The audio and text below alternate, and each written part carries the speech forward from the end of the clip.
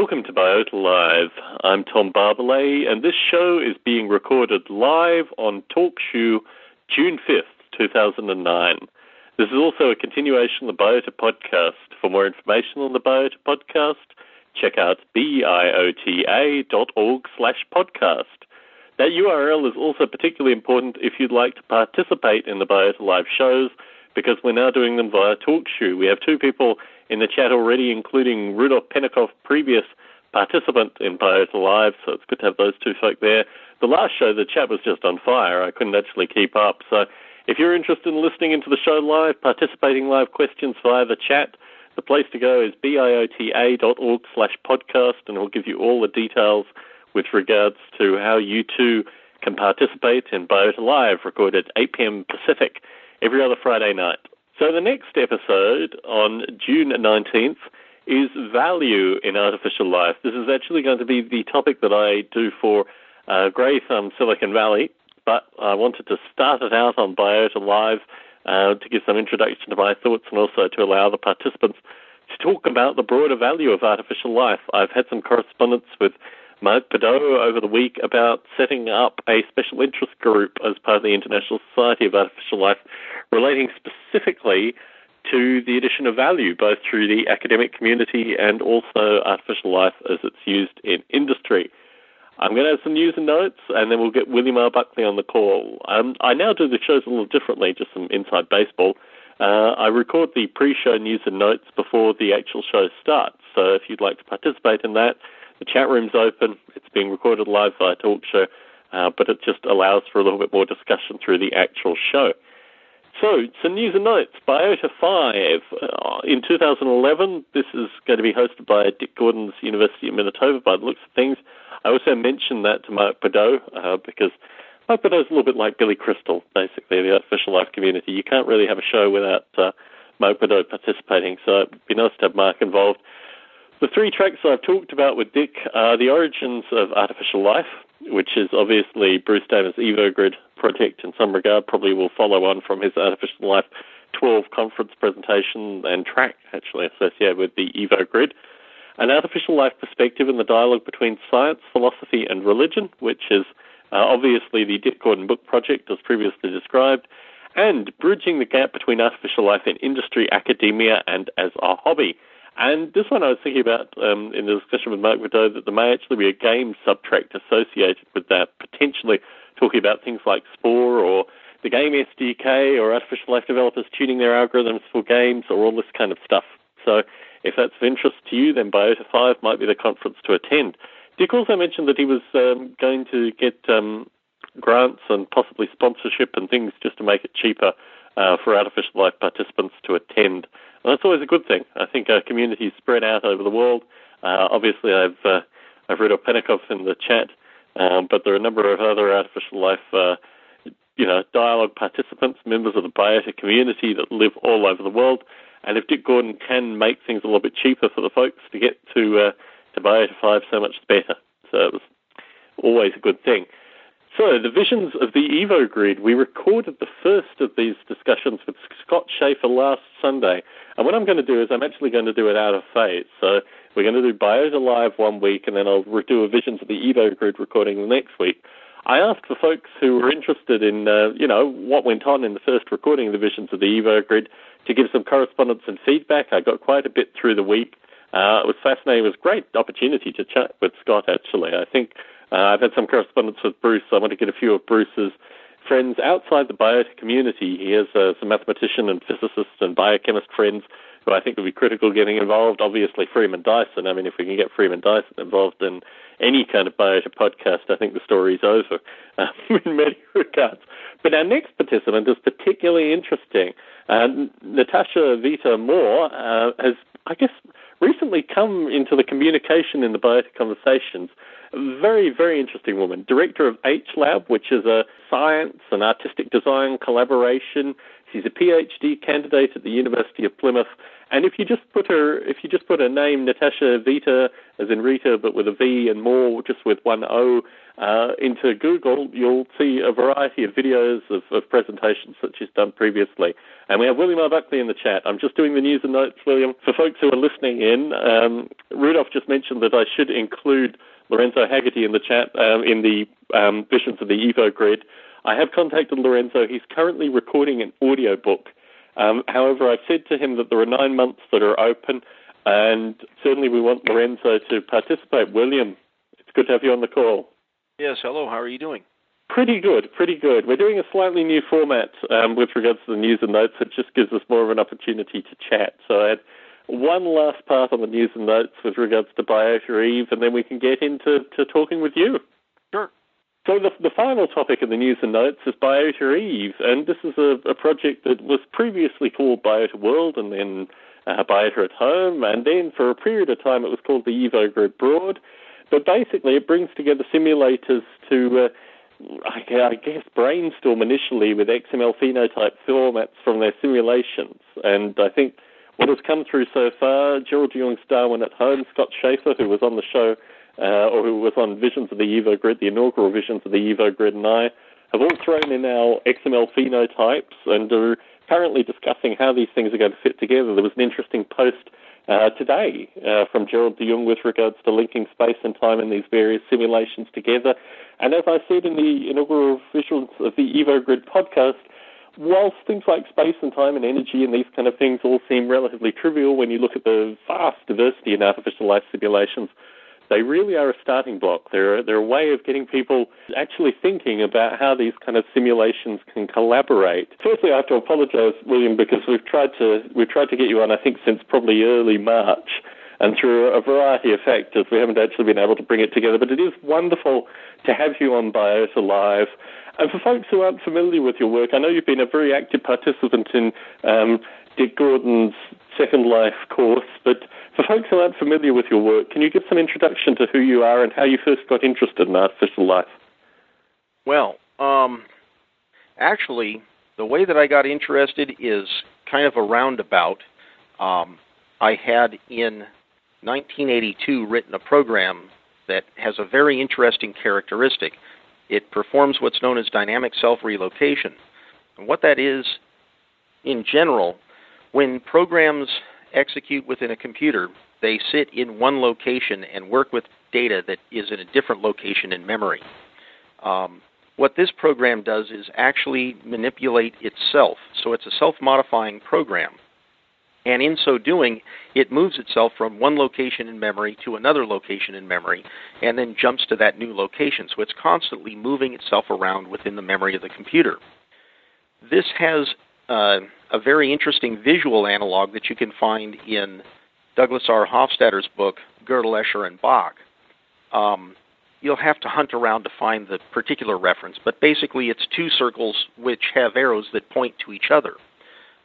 In order for a program to do that kind of thing, it has to execute very carefully because it might manipulate its instructions in such a way that the instruction is no longer executable, and then the program stops functioning. That program, the Apple Worm, was later on published in Scientific American. Subsequent to that time, it turned out that Chris Langton had apparently fallen in love with a variety of similar models, one of which is, for instance, Core War, and that is a computer programmer's game where the basic goal is for your program to find my program and cause it to stop executing before my program finds yours and causes it to stop executing.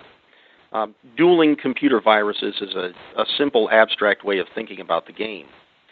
So in all of these activities, the Apple Worm being published in Scientific American along with Core War and so forth, Chris Langton was motivated to contact a variety of us and invited us to participate in his upcoming conference or workshop, the Artificial Life Workshop 1, which was held in September of 1987 at Los Alamos National Labs. And you had a mentor called Jim Hauser. Would you like to talk a little bit more about him? Well, it would be interesting to do so. The unfortunate part is that Jim Hauser is no longer with us. He died, I think, in 1989. But that's related to the apple worm. Essentially, when I went to Cal Poly SLO for my undergraduate degree, Jim had just started there as a professor in the physics department where I was enrolled. And we got to be very good friends. He spent most of his time trying to figure out how to use the computer for educational purposes. And in fact, one of the common programs that's available called TypeAttack is a product of that interaction between myself and Jim. But the apple worm came out of that particular interaction. One night, Jim came up to me and he asked me, putting his hand on the left side of the computer screen of his Apple, he said, write me a program that does this, and he moved his finger from the left side of the screen to the right side of the screen, and that told me internally, I mean, I could understand what his point was. I said, you want a self-relocator, and so I wrote that overnight. We got involved in some Core War, but he was not really that interested in that particular game. He was much more interested in using the computer for teaching and spent a lot of his time just prior to his death working on a tool, the space-time simulator, which would allow just about anybody to understand the mechanics of space-time reality in terms of a game. And it was never actually sold. Unfortunately, he died, and so it kind of went into the ether, as it were. And for folks listening in, I mean, obviously, Core War is kind of, in some regard, early artificial life bread and butter, but I mean, could you explain to folks in the audience who haven't heard of Core War what it's actually about? The basic point of Core War, as I explained, is that each person who plays writes a computer program, and then you introduce this computer program into an artificial computational environment. It's simulated. The problem is, how do you multitask with a lot of different programs trying to cause each other to stop executing when you don't have a controlled environment? It doesn't really work very well. People have worked on that problem since the invention of Core War, and I imagine that you can find some similar games. I've pretty much receded from the Core War environment since 1982, so I don't really know what's going on these days. But, if you create a simulation environment for executing programs, and each program gets a certain amount of time of the simulator, then essentially you have an even, or as they might call it, level playing field. And then the programs are designed to search through the main memory of the computer in which they're executing and try to find opponent programs, and by manipulating the instructions of those component programs, cause them to stop functioning. There's quite a fine balance, isn't there? I mean, I think the simplicity of Core War was actually part of the success. In having these kind of environments, you need a relatively simple set of instructions in order to mean that there will be some chance of these programs persisting when, large sections of them have been blitted out by opposing programs. I mean, that's one of the many principles behind Core War, isn't it? Well, the simple point is that it doesn't really matter what the instruction sets are. You could have a very rich instruction set. You could have a very simple instruction set. The beauty of having a simple instruction set is that the simulator itself is relatively simple to construct. But the subtle point is that instructions within a main memory of a computer are ordered bytes that are retrieved or sampled for their value at regular intervals, at appropriate intervals, and if the arrangement of the bytes does not correspond to something that actually can execute, then the program will not function. In Core War, there's one instruction which is of this form, and it's an instruction designed to only store data and not actually to have some kind of operation that's performed. Typical operations would be add, subtract, compare, jump, that type of operation. And, it doesn't really make any sense to have something that executes and says, I'm just data. It doesn't mean anything in terms of a set of operations. So that's how Core War is actually constructed. You have a variety of instructions, one of which is not executable, the rest of them are executable, and so it is a fairly well-ordered and structured environment in which to effectively cause another program to stop executing. If you compare that to the instruction set of, say, the x86 or the 6502, some microprocessors don't have unexecutable combinations of bytes. They'll all execute. And some microprocessors have combinations of bytes that do execute and some which don't execute. But it really doesn't matter how many operations are involved in the game Core War. The real key is that there's a certain regularity to how it's implemented, and that makes writing of programs and targeting of programs a much simpler task to engage. You attended the first A-Life conference in the late 80s. Coming from where you'd come from Jim Hausler, coming from developing Appleworm, what was your sense of the first A-Life conference? Well, at the time, the ink on my degree was barely dry, and it was rather interesting to watch the variety of simulations and examples that people had concocted. Of course, it pretty much all was non-real examples. Very few people were doing work that would now be called wetware A-Life, the type of thing where you're trying to create a new bacteria that didn't exist before, engineering a bacteria from scratch. There are a lot of projects like that now going on. An example would be Proto-Life.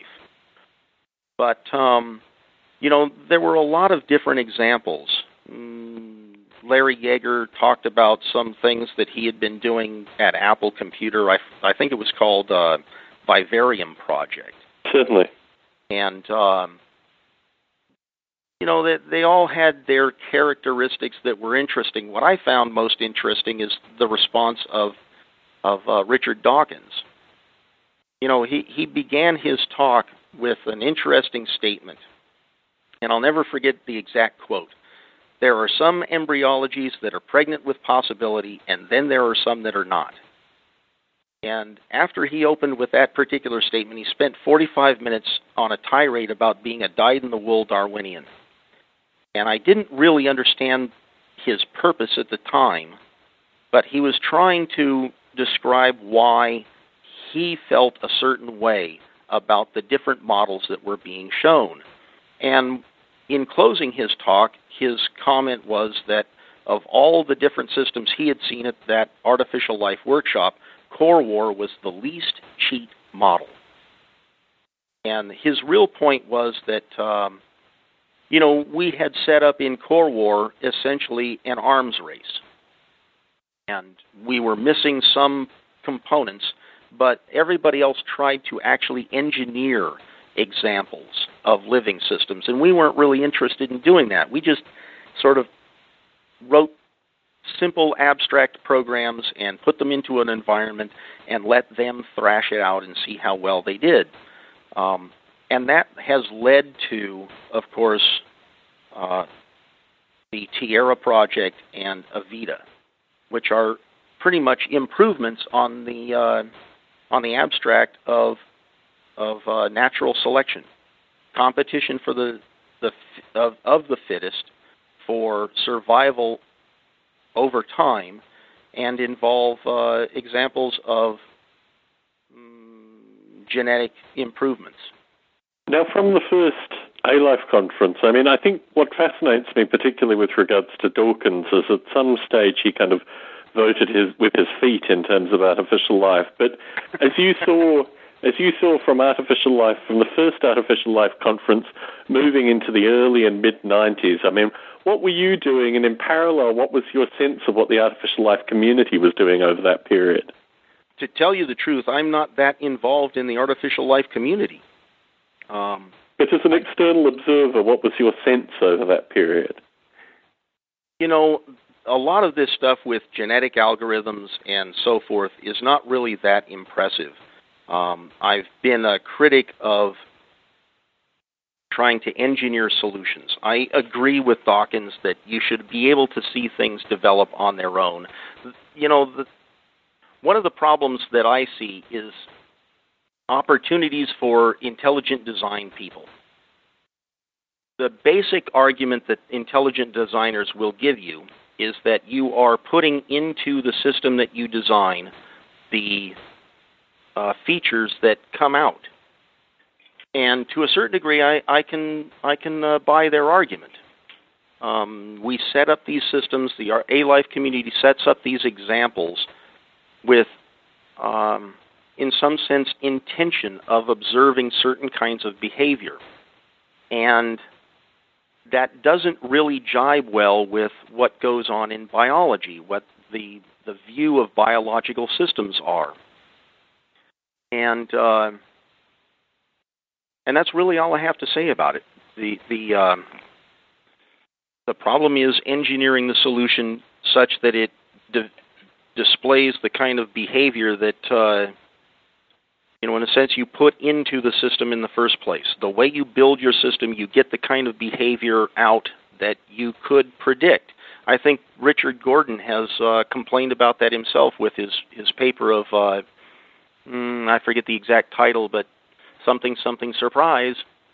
You put something in, you watch certain kinds of emergence, and you act surprised about the result, when really you perhaps shouldn't be surprised.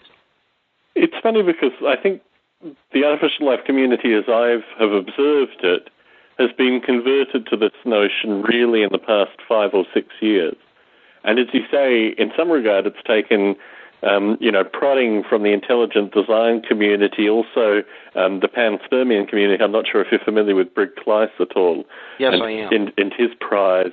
But, we've had all these kind of external factors that have kind of prodded us in this direction to the point where it's now pretty actively recognized. I think what was interesting, I'm not sure if you heard last year when we had Ed Salford on from Eli Lilly, he's using artificial life as a search algorithm.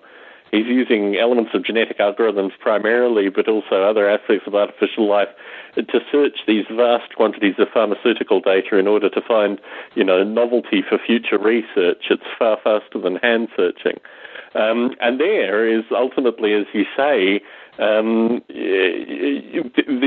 fringe of, or the best power for these kind of algorithms, but it's so far removed from what we want to, talk about in contemporary artificial life that I think that I wouldn't necessarily say kicking and screaming. I think certainly those of us with some kind of philosophical bent, found this a priori quite some time ago, but certainly with continuous instigation. What do you think this means contemporary artificial life simulation should look like with this kind of criticism? In some sense, what you'd really like to do is to just turn on your computer and, without introducing any other component, any program or otherwise, be able to observe the emergence of software. Now, I've thought about this for a long time, and I have a rudimentary example that I had worked on for a little while, but I've kind of dropped it. I've had a variety of other things to do. But if you were to look on SourceForge, you will find a project known as Evolution Design. That's the name of the project. The notion I have is this. If you look at the way the Earth was posited 3.5 billion years ago, you have constant bombardment with various sources of energy that trigger chemical reactions between atoms and simple molecules. How can you get something of a similar nature in a computer? The only example that I can come up with is what is contained in the idea for evolution design. What you do is you randomly seed the memory of the machine with instructions. Doesn't matter what they are. And then randomly jump into the seeded memory trying to execute programs. And over time, for instance, you start at a particular address by jumping in and executing at that address until you find an instruction that doesn't execute, and then you stop. Then you jump to a different address and continue on. And you do this process over time. What will happen is these instructions will tend to manipulate the content of memory, and in such a way that eventually you get looping structures. So how do you interpret that? And the way I think about it is that the instructions that are manipulated and changed develop looping structures which cause the longevity of the computation to increase. That's essentially what a program is. How long does it continue to execute? And if you followed a model that's of that nature, over time you would probably see programs begin to develop that have more complicated features.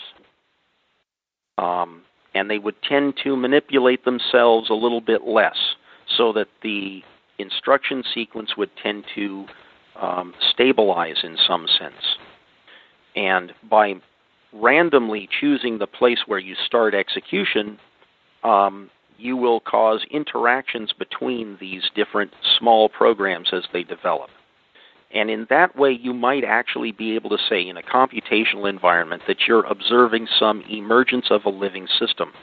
And if the programs can then develop skills such as translocation, that is, performing self-relocation, or manipulating other programs so that when the other program gets some of the execution stream, it is captured and brought back into the initial program. Say you've got two different areas, program A, program B. So program A manipulates program B such that when B gets some time from the processor, when it is initiated into execution, then the processor is directed into program A. And so program A captures some of the energy of the system, of the computing environment in which it's executing.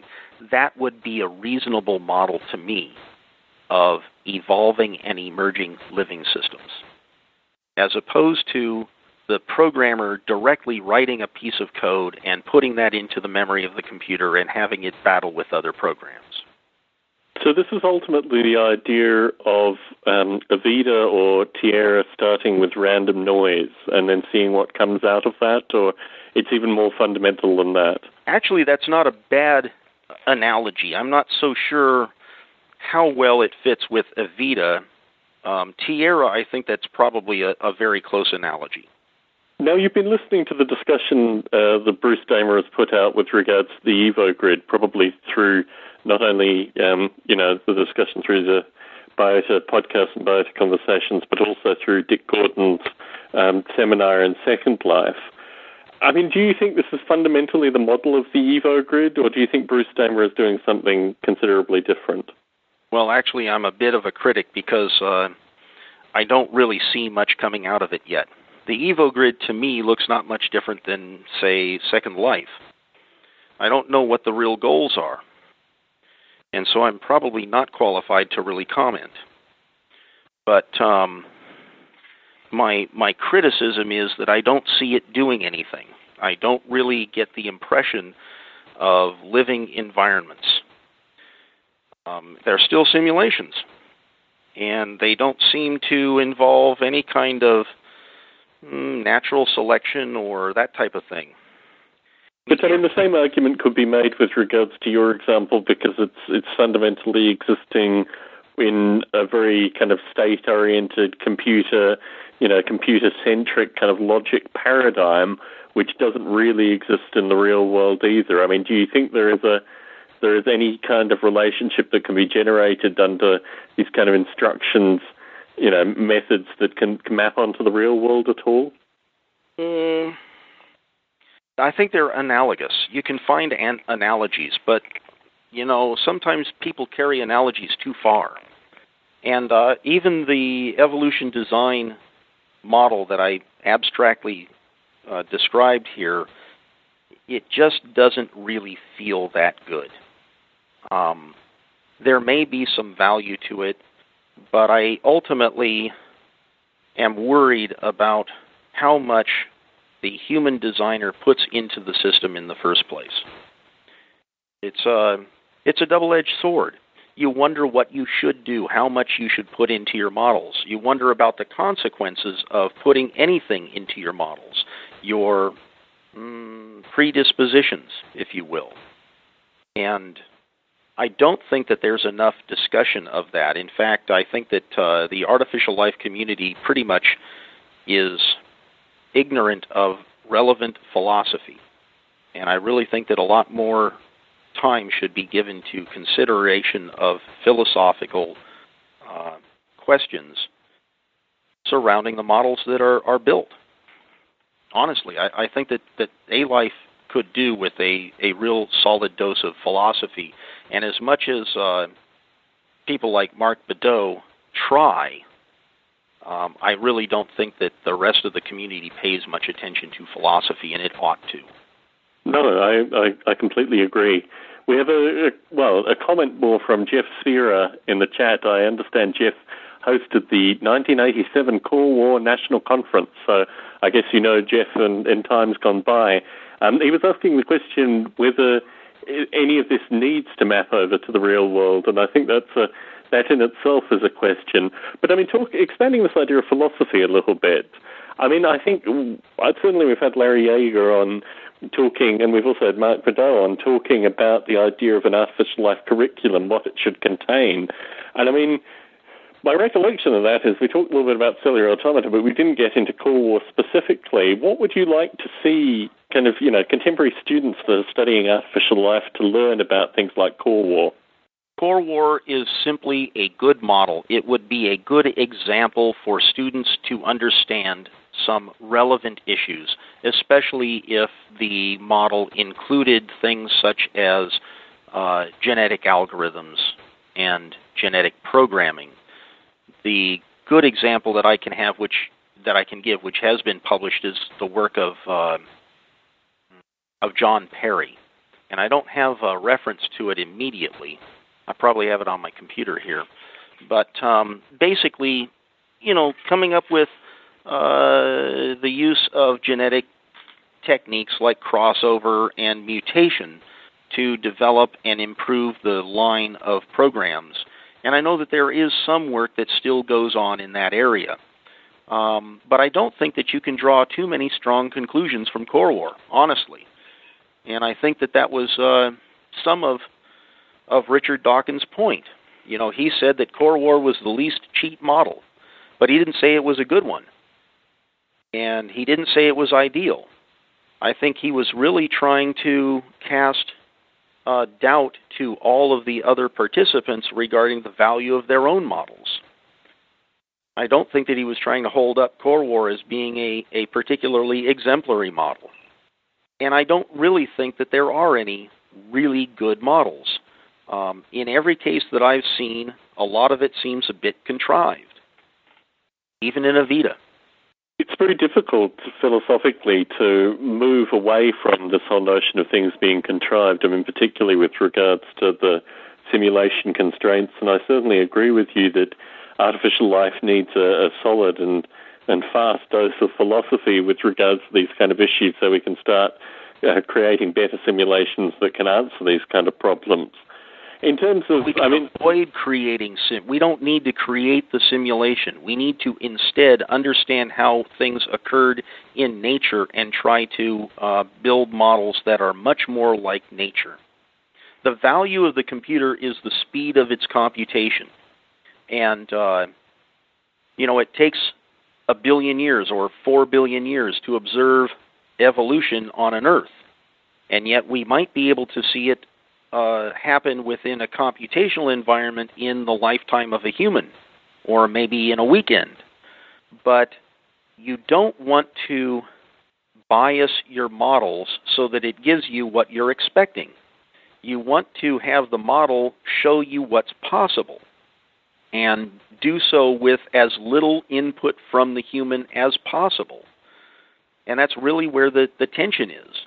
we tend to bias our models quite heavily, and we act as if there is no bias. That's the problem with artificial life as I see it. Agreed.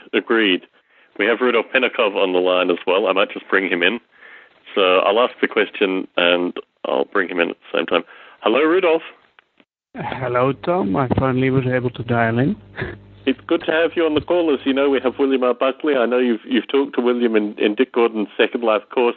I'm just going to ask William a question, and then I'll allow you to throw out your own ideas and questions as well. But as I was saying, William, we have a number of students, undergraduate, graduate students, who listen to this podcast. And as you say, artificial life needs more philosophy currently. What is your recommendation for these students to be better artificial life practitioners? What kind of philosophy should they be reading? What should they be thinking about, in your view? Well, I can tell you what I'm reading these days, and that's biosemiotics. I picked up a book by the man Jesper Hoffmeyer with the title Biosemiotics, and it is very interesting in its analysis of what living systems are versus the neo-Darwinian paradigm. And frankly, I think that neo-Darwinism is overblown, over self-important, and does not really convey to the human mind exactly what the nature is of living systems. Living systems have holistic qualities that cannot be analyzed with reductionist philosophy. And we really do need to understand these complicated interactions between parts and wholes.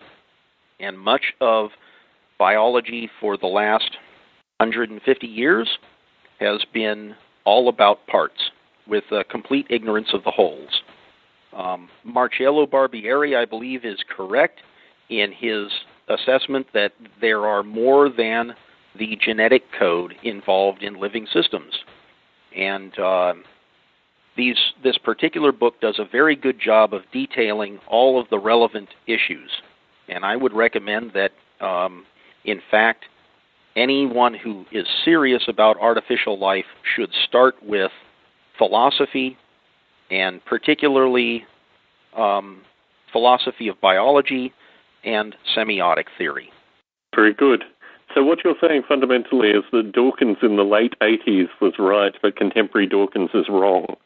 Dawkins gave some very good ideas, some good starting points. I was quite impressed with The Selfish Gene.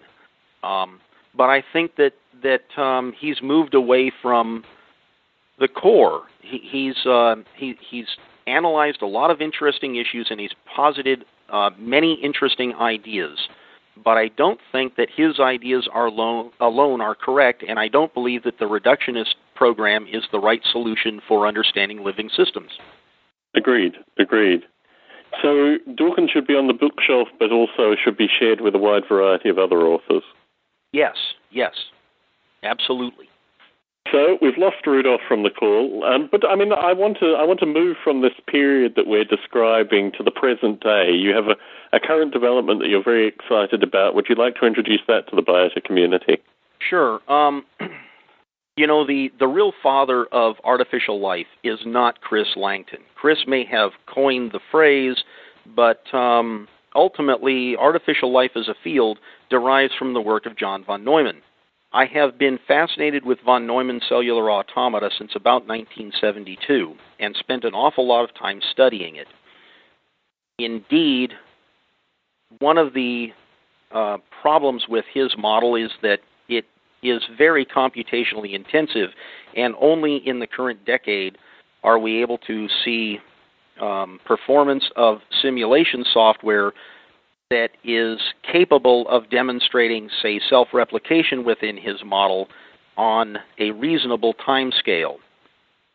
There is a product called Golly that you can get from SourceForge, which is a simple cellular automata simulation tool. It has been extended to support more than the game of life, and now will support a whole variety of cellular automata systems, COD, von Neumann, extensions of those. And within that environment, you can see some of this work. So now it occurs that there are self-replicating cellular automata configurations that do perform self-replication within a reasonable amount of time, 15 minutes or so on a contemporary computer. The problem with those kinds of models is that they're all holistic. That is that the mother configuration constructs all of the daughter and then turns the daughter on, and the daughter then performs its own self-replication by constructing its daughters. But that's not really how living systems work. The way a living system really works is that, except at the single cell level, when you're talking about bacteria and so forth, it turns out that higher organisms, humans, they create eggs, and these eggs then go on to develop into the whole organism, or at least that's what they're supposed to do. The question has been, how do you build a machine? Because that's what von Neumann models are. They're machine models of self-replication. How do you build a machine that is able to construct an egg? And I have one model. That particular model is described in a paper called Computational Ontogeny that you can find in the journal Biological Theory. And there is, to date, only one such model. The way this works is by a process I call partial construction. So in this case, the mother creates a small but critical portion of the daughter and then turns that on and retracts from the daughter. So the mother doesn't influence the daughter at all anymore. After that, the daughter then reads its tape, and maybe I could go through a description of how these machines actually look, but it reads this tape, and from the tape it is able to construct all the rest of itself. But it needs all of itself to be fully constructed before it is then able to construct its own eggs. And that's a very different notion of self-replication, machine self-replication, than von Neumann had envisioned. So essentially, what I've been able to do is build a machine zygote. And the analog to the real world that I see, it looks to me like a seed. If you take the average seed and break it in half, you'll find that within is a small plant. And everything is there, some leaves, a little trunk, except there are no roots. And, of course, there must be some connection to the endosperm of the seed, but there is no real root structure. And when you plant this, the roots develop, and the plant, the small plantlet, essentially a homunculus, grows itself. And that's pretty much what occurs with this particular machine model of self-replication. So we have Jeff Spira in the chat asking about sexual maturity in this model. Well, these particular configurations do not have sexual format. The only person that I know who has really looked at sex within machine models is Paul Vitagni, and I have studied his papers, but I have not yet been able to incorporate his work into my own. I'm sure that it must be possible, but those are going to be much, much more complicated configurations than what I'm working with now. And I might say that within the cellular automata of von Neumann, his 29 states, these configurations are actually quite large. They will be several million cells, and that's exclusive of the tape. The tape is just let me describe this in a sense. The configuration itself will be of some extent in 2 dimensions, but the tape is a one-dimensional appendage that strings out for an awful long time. And the tape will be composed of instructions that are represented by a certain number of bits. Think of it abstractly as bits. And it corresponds that the number of bits per instruction is 5 or 6 or 7. Efficiently, you can do it in 4, but it's not very easy to accomplish that goal. So we'll just say that it's 5. And it turns out that you will need approximately 3 of these instructions to describe every one cell of the configuration. And so if you have a configuration that is 1 million cells, the tape itself will be 15 million cells. And as a result, it takes an awful long time for these things to execute. Well, we have Rudolf Penikoff back on the line. Rudolf, as you listen into this evening's discussion, do you have any questions for William? Yeah, I think it would be probably better to focus a little bit more on the environment for the artificial life rather than on the life itself. Do you have any comments on that? Actually, that's a reasonable interpretation. Remember that there are two sides to living systems. There's the genetic component, and then the component that is the whole real living organism, the cell itself, all of the parts within the cytoplasm and the cell wall and so forth. So you need to have a complete or holistic view of these systems instead of just a reductionistic view. The reductionist view is the view of Dawkins, who concentrates on the information which is represented by DNA. And I'd like to point out, DNA does not contain information. It's just a molecule.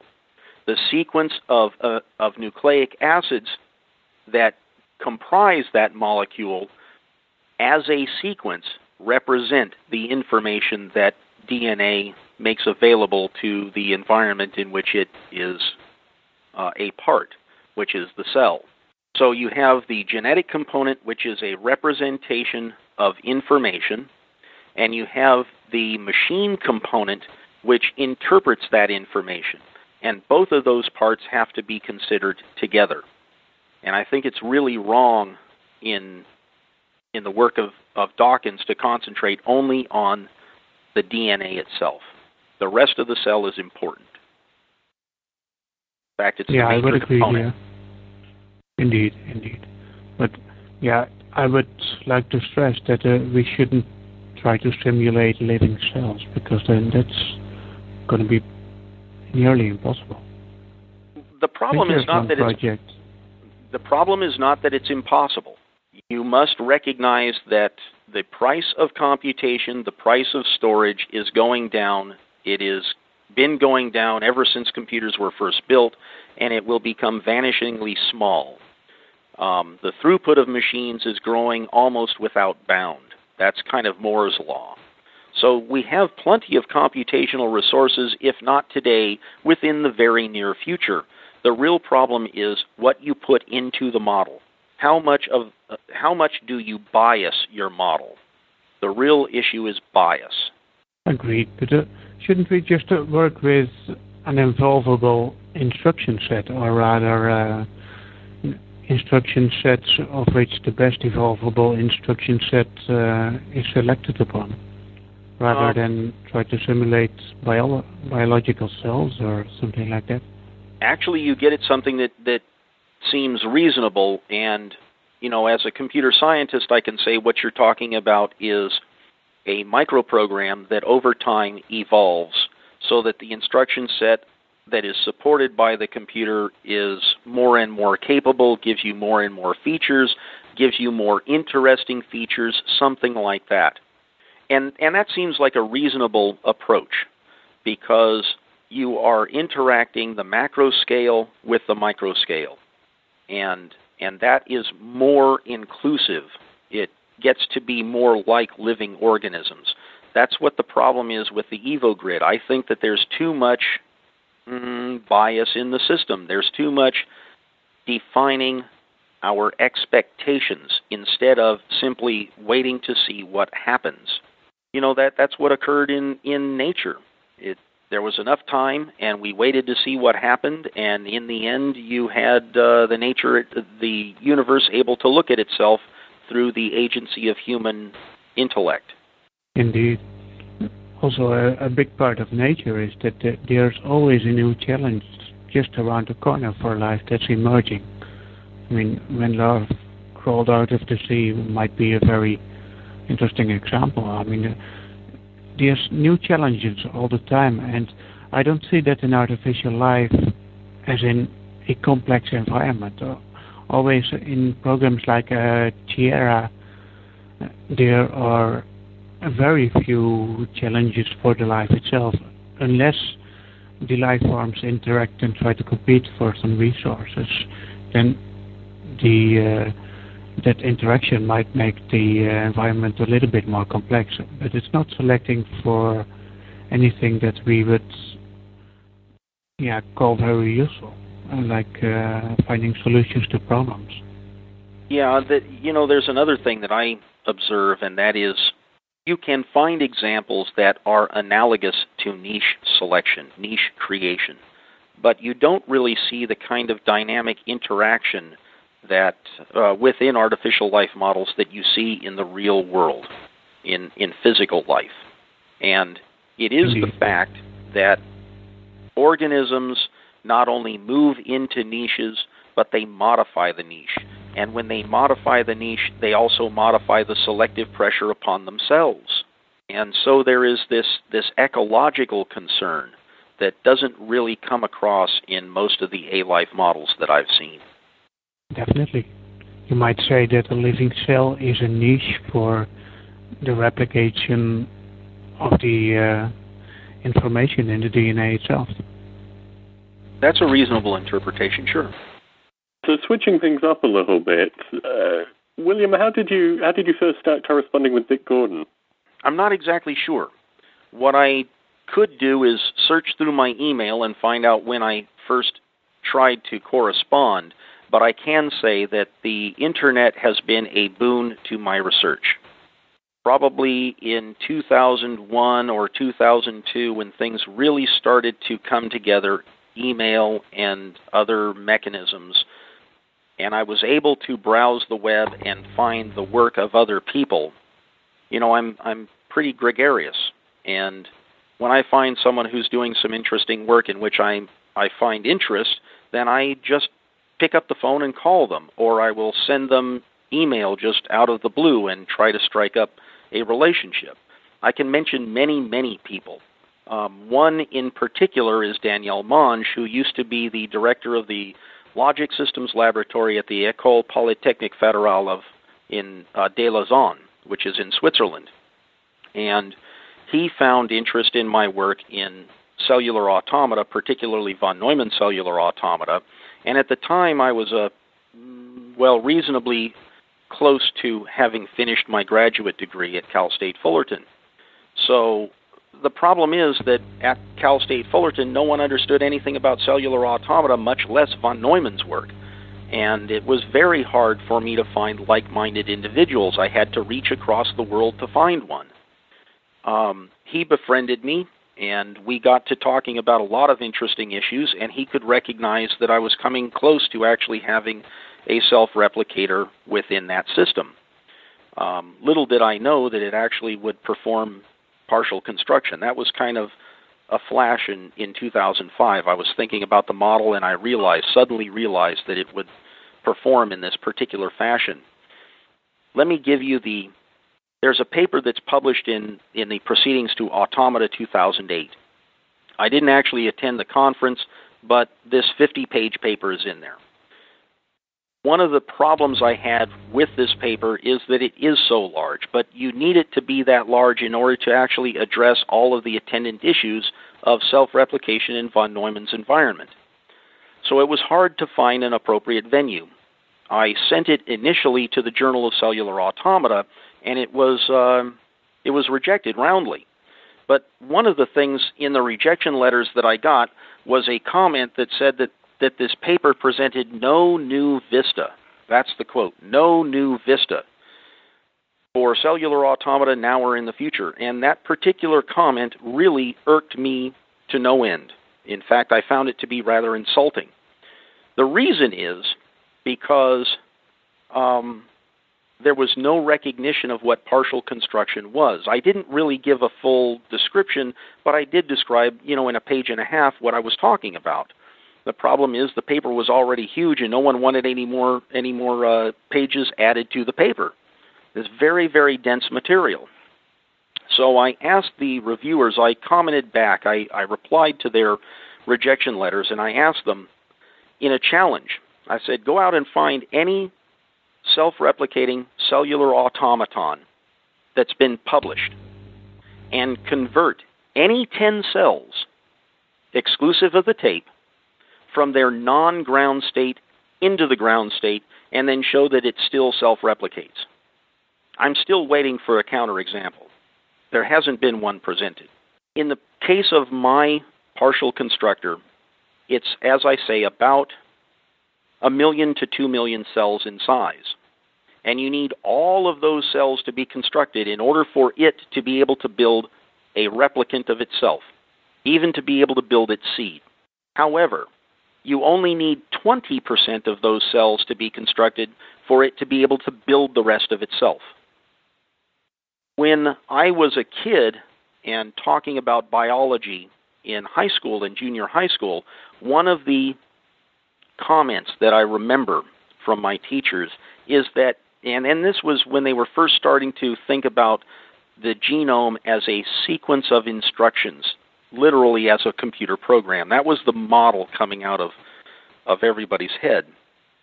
And the question was, how do you encode all of the information into the genome such that it can then build, a whole organism? The question is encoding.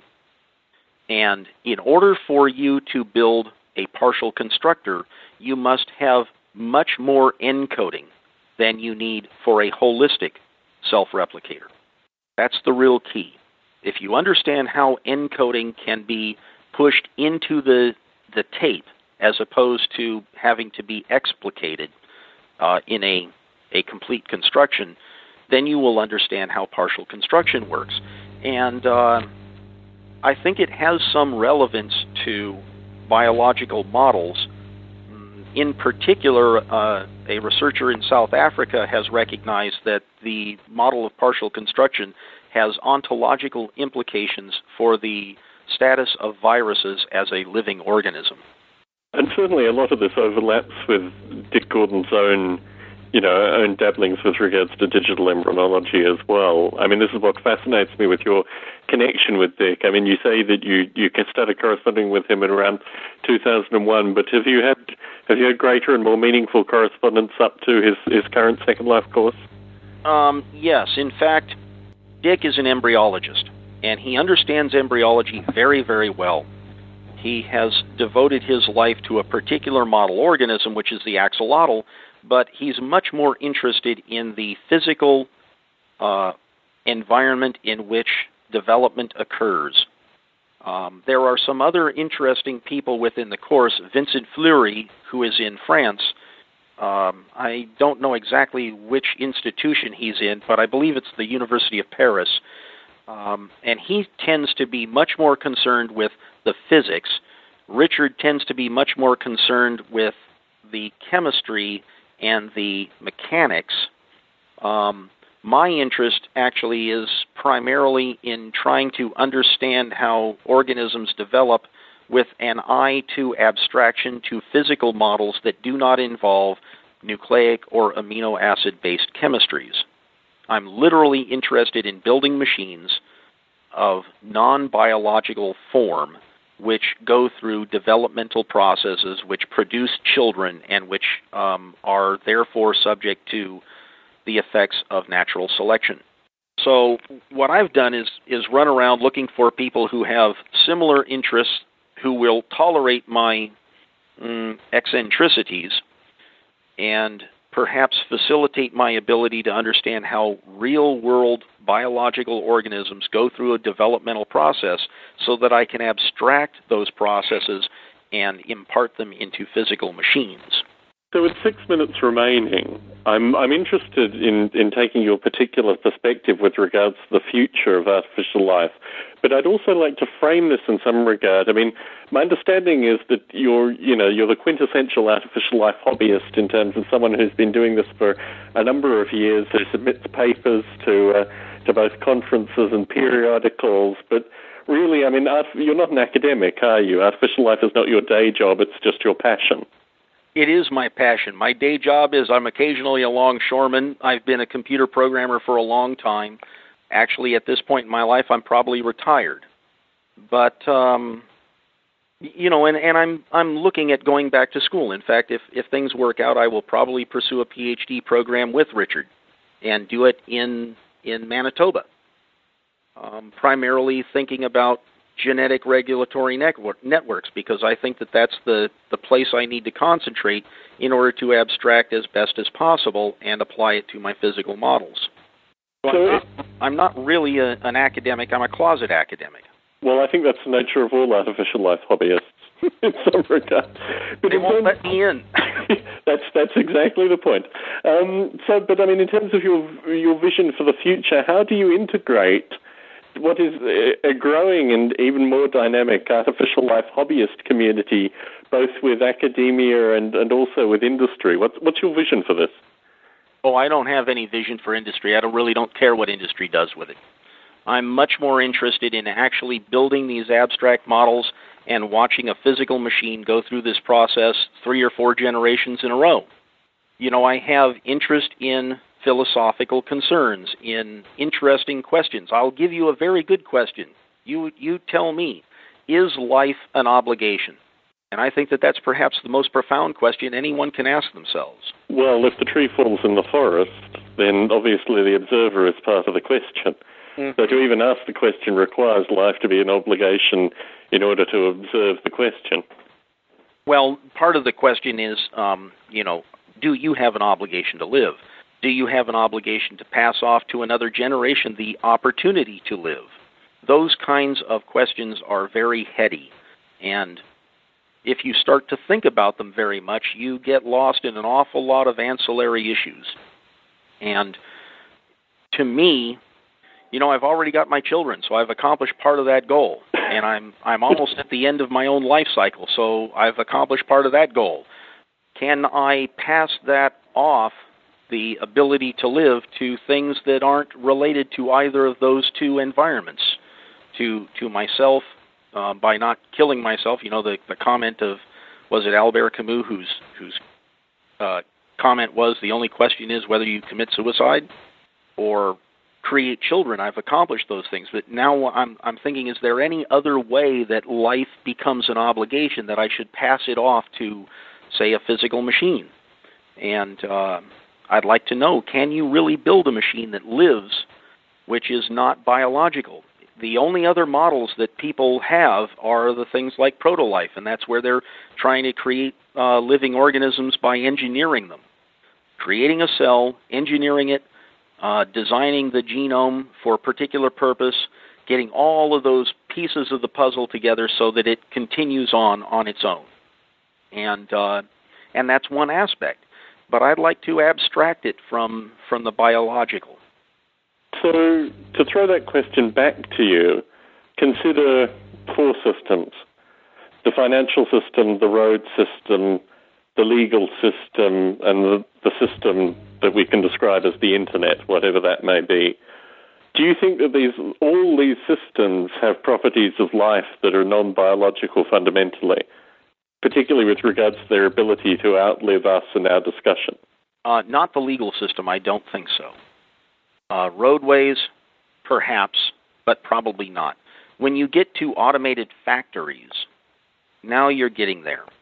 I hear some people complain about the work of Hod Lipson, that it isn't really a self-replicator.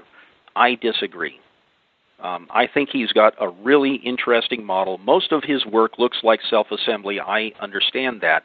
But if you get these complicated robotics units that he's building with enough capability that they can stand at a lathe and mill out their parts, they can operate the machinery that we already have for building semiconductors and so forth. They can handle a soldering iron, and they can mine materials. They're getting very close to providing the kind of living system, physical living system that is non-biological, that captures my attention, because they'll be able to then operate all of the facilities, utilize the roads, utilize automotive transportation, that kind of thing, in order to facilitate their own bootstrapping. It kind of depends. Legal systems don't really seem to be it, because they exist through the facilities of the human mind. But, however, they exist outside a human life cycle and completely independent of the humans that maintain them fundamentally. Yeah, but they're more like the memes that Dawkins talks about. So, as we have the benefit of Rudolf on the call, I'll give him the opportunity to ask William the final question for this evening. Rudolf, as you listen in, what is the pressing question for you? Thank you, Tom. Well, I'd like to go back to industry and software companies. Myself, for instance, I'm really considering seriously to propose having them develop artificial life software which is able to meet some challenges. A little bit similar to what Stephen Taylor did in Imagination Engines. I mean, he writes good old-fashioned artificial intelligence, but it's neural networks which even come up with completely new ideas. And I think making artificial life useful in such a way that it will solve real life problems, it will drag it much more into society and creates a much bigger user base for it. What do you think about that, Bill? That sounds like something which is biased with human intention. And I'm trying desperately to excise models of human intention. I don't know whether I'll be able to accomplish it. The partial constructor is a very interesting example, and yet there's an awful lot of human intention engineered into that solution. Sure, but yeah, I would like to see artificial life ultimately evolving into a smart entity, and then it will have to be able to communicate with humans, and yeah, the human intention is very important in that, isn't it? There's an expectation there. You say that it will have to communicate with humans.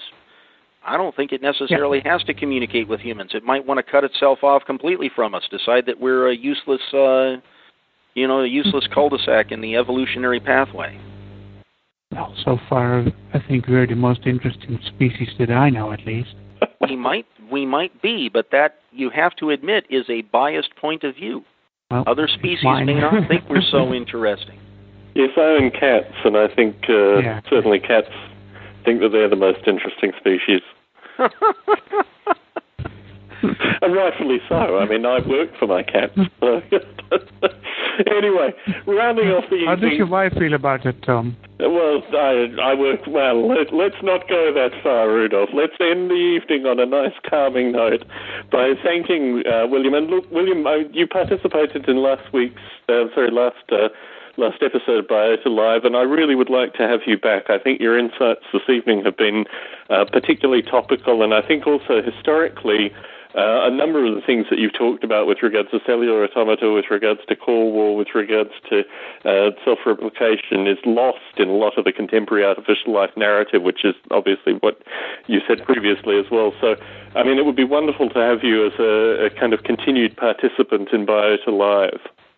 I'd be delighted to participate. It will take a little time for me to warm up to the format and so forth. I'm doing an awful lot of reading these days, but I'm sure that there will be many comments that I can give in the future that will be relevant and insightful.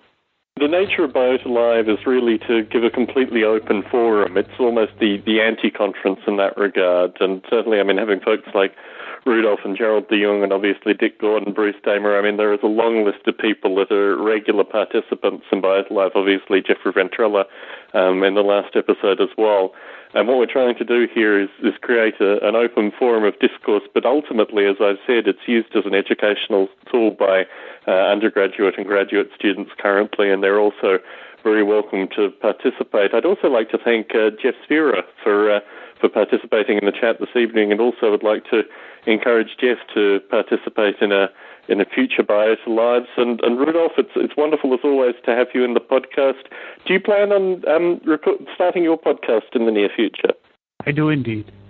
I think we're all looking forward to that. The more artificial life podcasts, the better. And I think your particular angle and set of interests would be wonderful to have in a podcasting form. Our next Biota Live will be with regards to the value of artificial life, which ultimately tags into some of this artificial life in industry and obviously some of the stuff that William, Rudolph and I have been discussing this evening. The Visions of the Evo Grid will continue as well. I'm looking forward to having a number of future participants. If you're listening to this podcast and you've been listening to previous Biota Lives with Bruce on, if you've been listening to the talks that Bruce has done as we put in the Biota feed, and you have particular questions about the EvoGrid specifically, or if you have your own unique vision, which may in fact be completely independent. I mean, this is what interests me about Natasha Vita-More in particular, is that she hasn't been part of Bruce's discussion with the EvoGrid. She brings to the table kind of transhumanist perspective and a wide variety of big-name philosophies associated with this. So it's going to be very interesting brainstorming with her. I'd like to, again, thank William R. Buckley for the chance to chat with him this evening. It's been absolutely wonderful, and I look forward to having future chats with him and his kind of continued reading and instigation in the biota community. And thanks also for Rudolf for calling in, and thanks also for everyone for listening.